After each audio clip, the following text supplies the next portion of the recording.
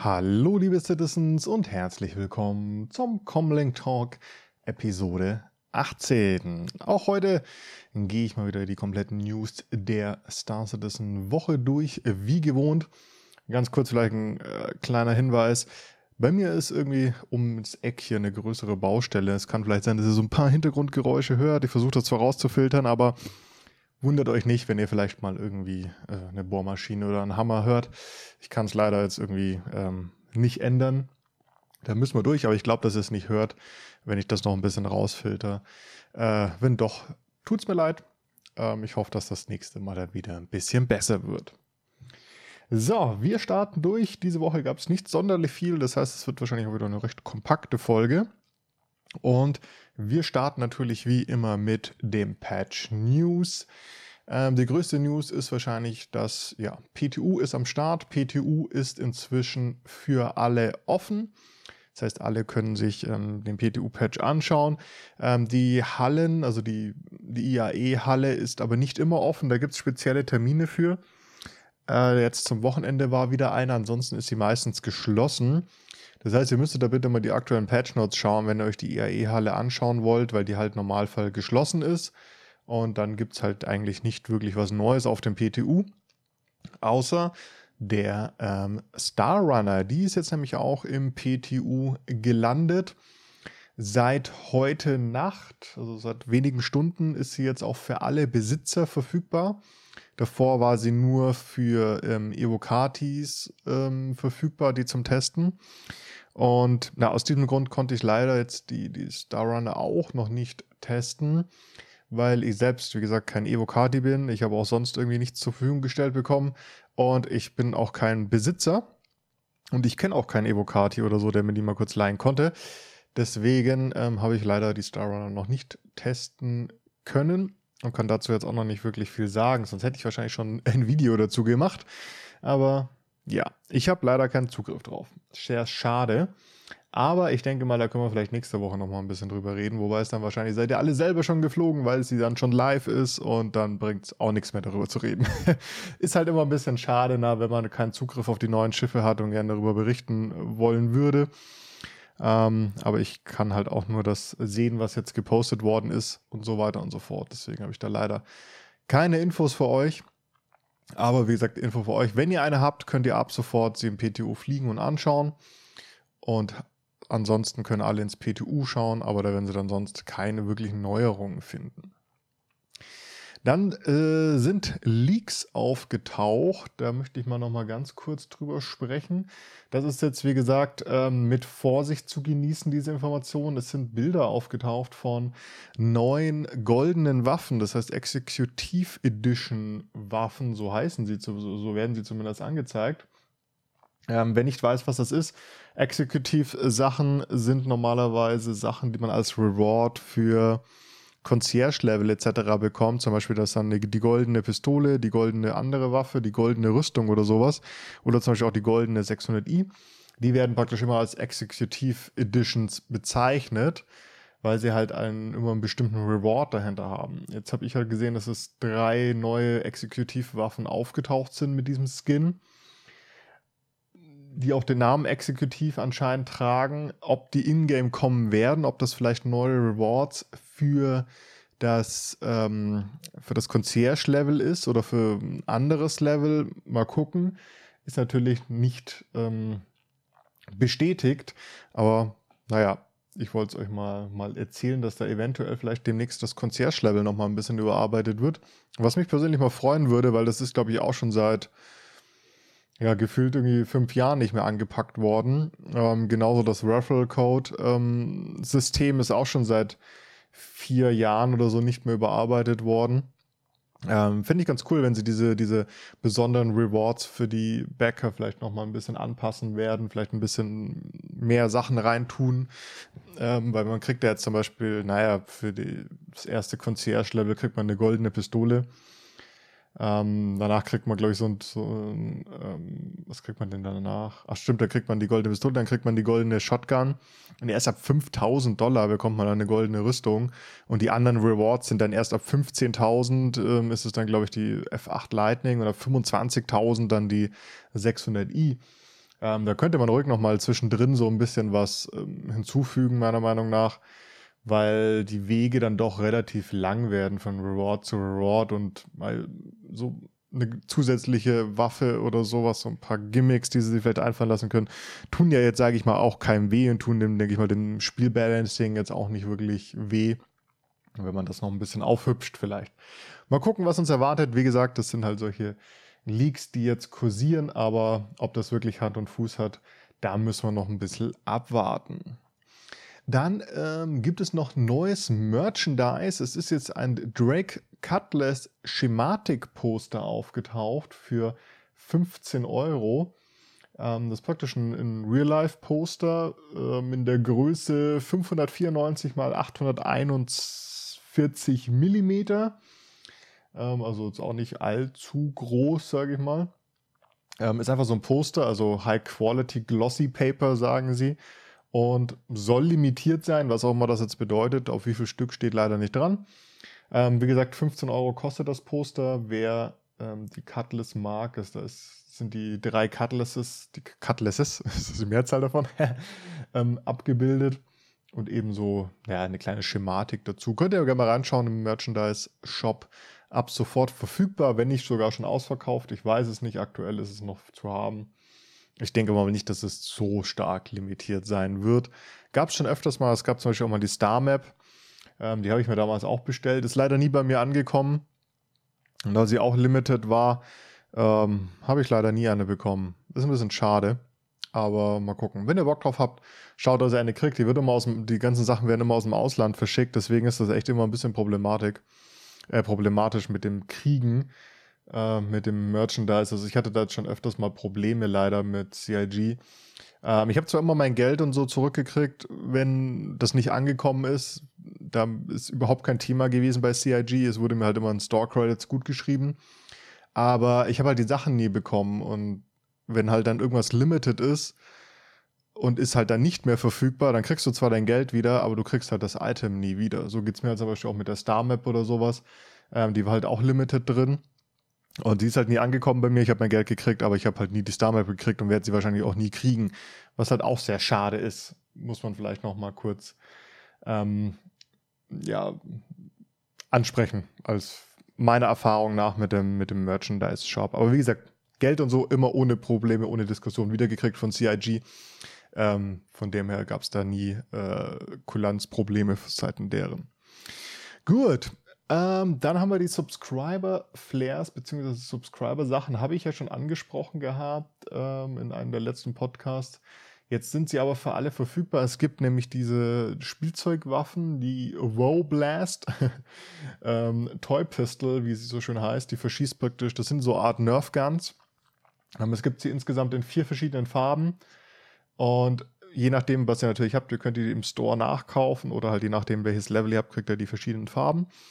Ich habe schon ein bisschen gesehen, die kann man auch in waffenfreien Zonen einsetzen. Das heißt, damit kann man auch Leute ein bisschen ärgern, wenn man zum Beispiel auf Porto Lisada mit der Knarre rumläuft, weil sie jetzt einfach eine Spielzeugpistole ist. Die kann man überall benutzen.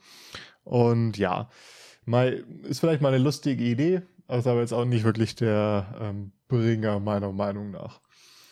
Ship of the Month ist die M50. Könnt ihr dann fliegen. Letztes Ship of the Month war ja die Prowler.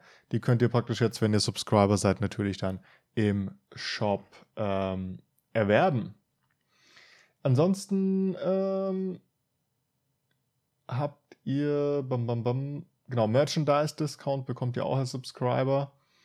Müsst ihr mal reinschauen. Je nachdem 10 oder 15%. Ich weiß nicht, ob da vielleicht auch das neue Poster und so auch dazu zählt. Also könnt ihr mal gucken, ob ihr dann das Poster etc. vielleicht noch billiger bekommt. Ich sehe es leider nicht, weil ich persönlich bin kein Subscriber. Deswegen kann ich jetzt leider mit dieser Info nicht dienen. Gut, das war's zu den Subscribern. Wir gehen weiter zu Inside Star Citizen. Da gab es wieder mal ein bisschen was Interessantes zu sehen, nämlich das Refinery Gamplay, das uns laut Ansage jetzt erstmal natürlich mit Patch 3.12 erwarten soll. Sie haben uns jetzt mal ein bisschen gezeigt, wie sie sich denn das Refinery Gameplay vorstellen. Wir wissen ja, mit Patch 3.12 kommen die Refinery Stations. ins Spiel, beziehungsweise sind auch gelegentlich nur Anhänge. Und dort haben wir dann praktisch die Möglichkeit, Sachen, die wir gemeinert haben, mit einer Mole oder mit einer Prospector zum Beispiel, haben wir die Möglichkeit, die Sachen dort veredeln zu lassen. Das heißt, wir können praktisch aus Raw Gold, aus dem Golderz, das wir praktisch abbauen, können wir dann sozusagen echtes Gold machen. Also das Ganze halt raffinieren lassen. Was natürlich auch so ist, dass natürlich das Refined Material bringt natürlich mehr Geld wie das Raw Material. Das heißt, praktisch Gold Raw bringt natürlich dementsprechend weniger Geld, was natürlich verunreinigt ist etc., wie als wenn ihr praktisch dann das pure Gold, das Refined Gold verkauft. Das Refining selber kostet natürlich Geld und Zeit, das heißt, der Workflow ist dann praktisch so, ihr habt eure Prospector, mit der fliegt ihr an die Refinery Station, dann geht ihr da rein, dann könnt ihr praktisch gucken, okay, ich habe jetzt so und so viel Gold, Raw Gold drin, und dann seht ihr dann praktisch, ja, von dem Raw Gold bekomme ich dann so und so viel echtes Gold, und die Refinery nimmt dann praktisch eine Gebühr für das Veredeln, das Verarbeiten des Materials, und es kostet auch dementsprechend dann Zeit. Die Zeit kann von ein paar Minuten gehen bis zu ein paar Stunden, je nachdem, wie viel Material es natürlich ist und welches Material es ist. Die Refineries sind unterschiedlich, das heißt, sie können erstens ausgelastet werden. Das heißt, umso mehr Spieler an einer Refinery gerade Aufträge eingeben, kann sein, dass die Refinery entweder voll ist, also überlastet ist, keine weiteren Aufträge mehr annehmen kann. Oder umso mehr Aufträge sie hat, umso teurer wird das Refinery dann auch. Ne? Also das heißt, sie hat dann praktisch eine Queue, und umso mehr Auslastung sie hat, umso mehr wird sie praktisch von euch an Geld verlangen, wenn ihr bei ihr was in Auftrag geben wird. Refineries können auch Spezialisierungen haben. Das heißt, es gibt Refineries, die können bestimmte Materialien besonders gut verarbeiten und manche Materialien halt eher schlecht. Das heißt, es kann sein, ihr geht zu der Refinery A. Bei ihr bekommt ihr zum Beispiel, sagen wir einfach mal, einfach nur so grob gesagt, das hat jetzt nichts mit echten Werten zu tun. Ihr habt 100 Rohgold und da bekommt dann die Refinery dann, keine Ahnung, 80 Goldbarren raus. Und es kann sein, dass eine andere Refinery aus diesen 100 Goldbarren nur 50, aus diesem 100 Rohgold nur 50 Goldbarren rausbekommt. So gibt es praktisch verschiedene Spezialisierungen, die eine Refinery haben kann. Was bedeutet, ihr müsst euch praktisch überlegen, okay, zu welcher Refinery gehe ich mit welchem Material. Zum Beispiel habe ich dann Gold oder Quantinium oder sowas, dann gehe ich natürlich eher zu einer Refinery, die vielleicht auf Gold spezialisiert ist, damit ich mehr Profit davon haben kann. Da muss man natürlich abwägen, wenn diese eine Spezialisierung hat, werden da vielleicht sehr viele Spieler sein, was bedeutet, die Refinery ist vielleicht sehr ausgelastet und dadurch wird das Refining, der Prozess, teurer und dauert vielleicht auch mehr Zeit. Dann ist halt die Frage, okay, nehme ich vielleicht in Kauf, dass ich ein bisschen weniger Material aus meinen Raw Materials kriege, spare mir aber dafür das Geld für die Refinery-Kosten und es geht vielleicht schneller bei der anderen Refinery. Ihr müsst also immer dann praktisch so ein bisschen gucken, was lohnt sich denn für mich? Ja, lasse ich alles in einer Refinery machen und nehme weniger in Kauf, spare dafür halt eben Geld.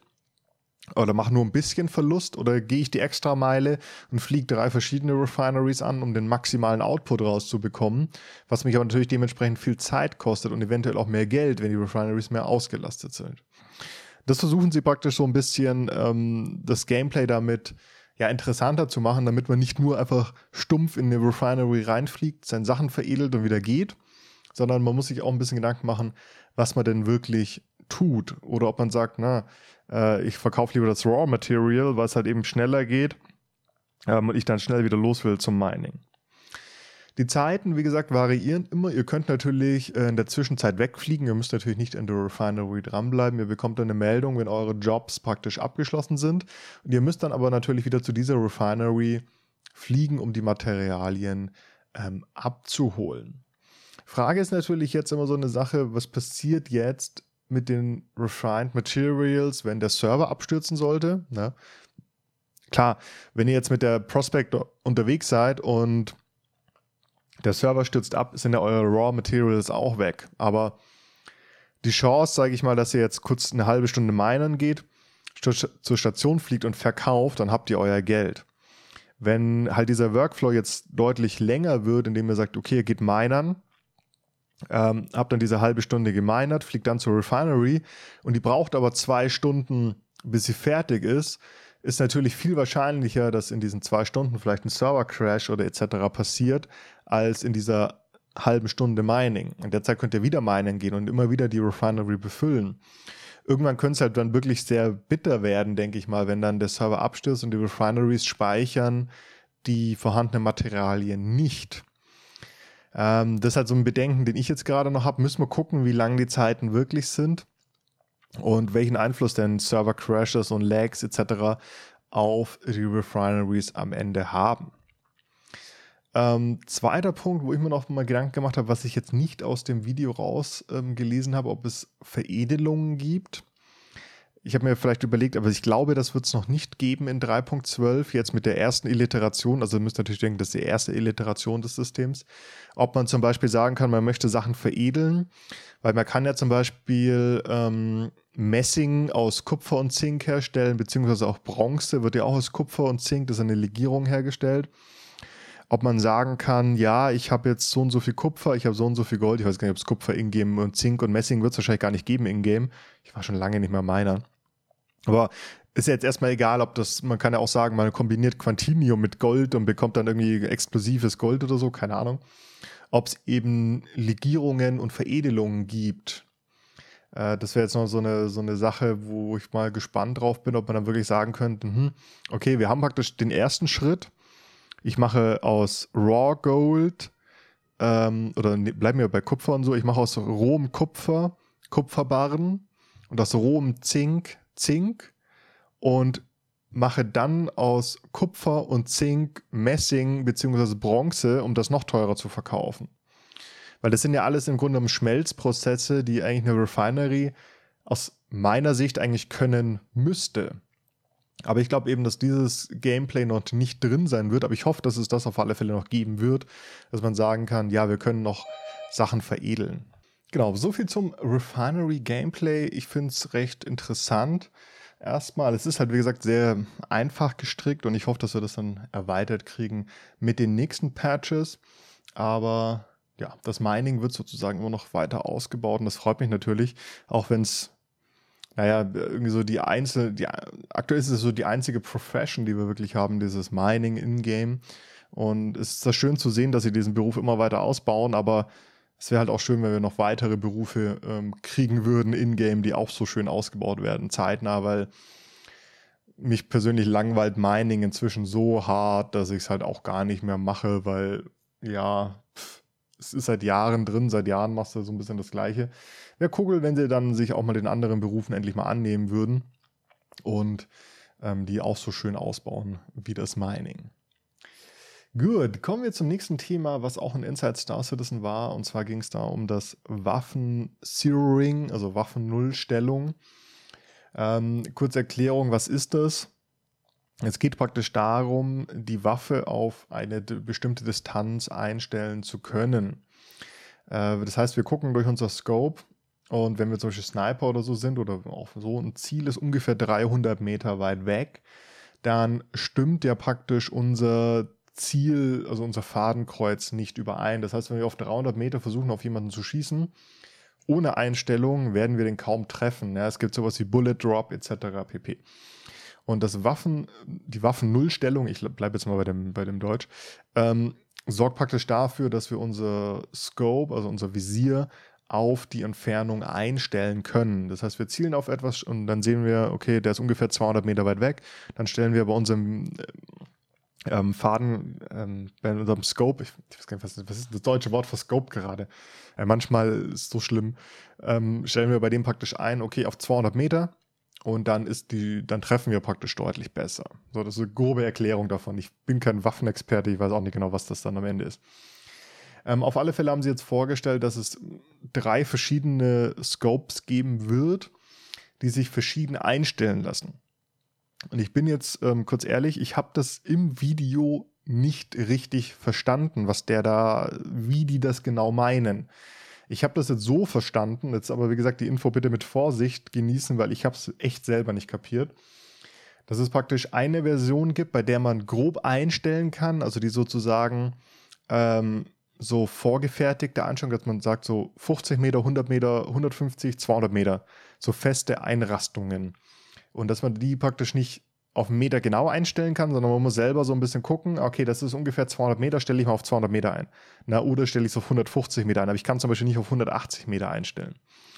Das ist praktisch so gestaffelte Einstellung. Dann soll es ein zweites geben, wo man praktisch die genaue Anzahl einstellen kann. Dass man dann sagt, okay, man hat jetzt 182 Meter oder sowas. Mit Unterstützung eines Abstandssensors. Das heißt, man hat dann praktisch einen Time-of-Flight-Sensor anscheinend irgendwie drin, der dann praktisch misst, okay, ich ziele auf das Ziel und dann sagt er mir, okay, das Ziel ist 182 Meter weg.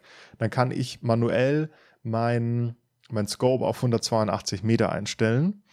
Und dann wird es wahrscheinlich eins geben, was diese Einstellung automatisch macht. Das heißt, man misst und sieht, okay, 182 Meter, dann drückt eine Taste und dann sind automatisch die 182 Meter eingestellt.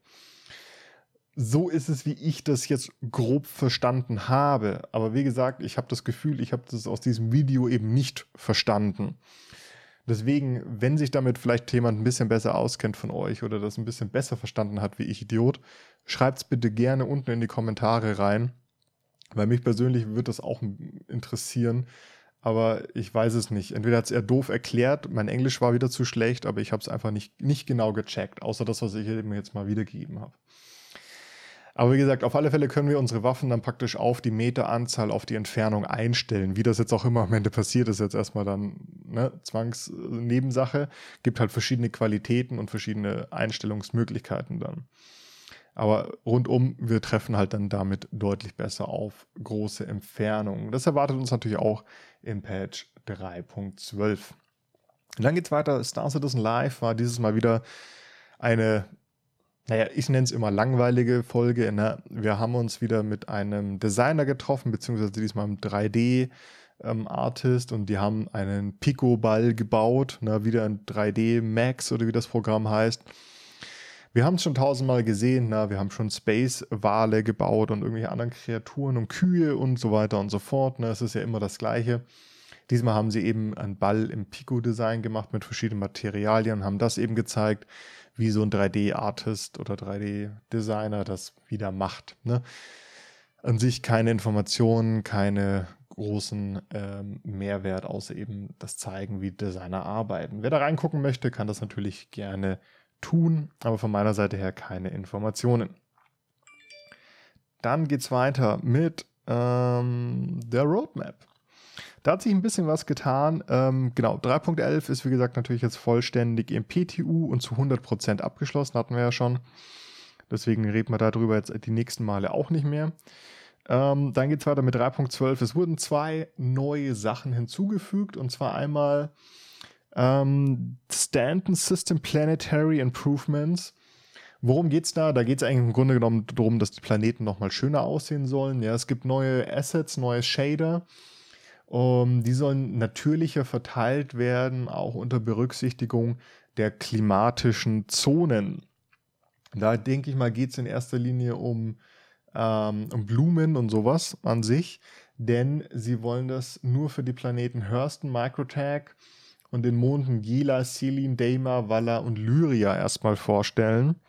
Und ich denke mal, dass das wahrscheinlich eher so in die Richtung biommäßig geht. Das heißt, wie gesagt, Blumen, Pflanzen und eben vielleicht auch Steinchen nochmal, dass die einfach nochmal natürlicher, besser und schöner verteilt werden und auch nochmal ein bisschen schöner aussehen.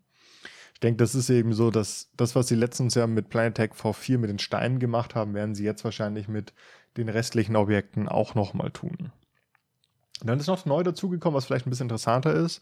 Reputation V1, Reputation Org Service nennt sich die Karte. Da sagen sie praktisch, dieses System für die erste Iteration der beständigen Reputation zwischen aller Identitäten im Star Citizen Universe sowie zwischen den NPC-Organisationen ein. Was bedeutet das? Es gibt praktisch jetzt das Rufsystem, das persistente Rufsystem in Star Citizen, beziehungsweise natürlich die erste Basic Iteration davon. Was das für einen Einfluss haben wird auf uns, da denke ich mal, müssen wir noch mal sehen. Ich denke mal eher, dass sich das auf Missionen und so auswirken wird, welche Missionen wir von jemandem bekommen und welche Missionen wir praktisch vermehrt bekommen, beziehungsweise vielleicht kriegen wir auch mehr Geld für Missionen, wenn wir bei jemandem eine gute Reputation oder sowas haben. Was das aber, wie gesagt, am Ende für eine Auswirkung hat, das müssen wir jetzt erstmal noch ein bisschen abwarten. Vielleicht hat es auch erstmal gar keine Auswirkung, es läuft nur im Backend. Mal gucken.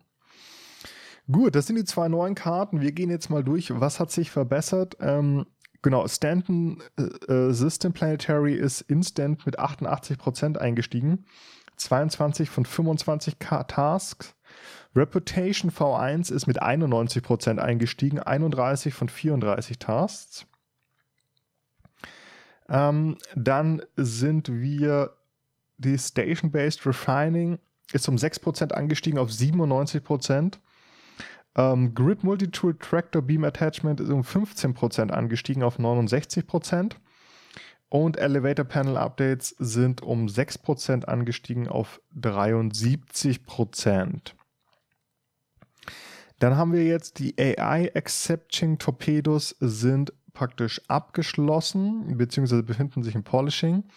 AI Fire Mode auch im Polishing. AI Accuracy, ich kann das nicht aussprechen. Accuracy Cover Sense, keine Ahnung, ist auch im Polishing. Capital Ship Combat Behavior ist im Polishing. Countermeasures V1.1 ist im Polishing. Torpedo Attack Counterbalancing ist im Polishing. Capital to Ship Turrets and Torpedos ist im Polishing. Und Weapon Zeroing, haben wir gerade eben drüber gesprochen, ist auch im Polishing. Das macht einen Gesamtanstieg vom Patch 3.12 um 2% und wir sind jetzt auf 80% complete. Was aber, wie wir gerade merken, ja überhaupt nichts zu sagen hat im Patch 3.12, weil hier immer wieder Sachen dazugeschoben werden, die eigentlich auch schon fast fertig sind etc. Wird ein sehr, sehr spannender Patch, weil sich doch relativ viel tut. Nun gut, dann war es das schon für diese Woche. Recht knackig zusammengefasst, gab doch nicht so viel wie gedacht. Wenn es euch gefallen hat, lasst doch wie gesagt gern einen Daumen nach oben da, bewertet den Podcast bei iTunes und Spotify. Schreibt mir, wie gesagt, auch gerne eure Kommentare zum Weapon Zeroing und natürlich auch gerne zum Refinery-System. Was würdet ihr euch denn da wünschen? Seid ihr zufrieden, so wie Sie das System jetzt erstmal andenken? Oder wünscht ihr euch natürlich noch mehr, so wie ich schon ein bisschen erklärt habe? Schreibt es mir, wie gesagt, gerne in die Kommentare und teilt auch gerne den Podcast mit euren Freunden, Orga-Mitgliedern etc. Würde mich sehr, sehr freuen. Und ich hoffe, wir hören uns dann nächste Woche wieder. Bis dahin, wiederschauen und reingehauen.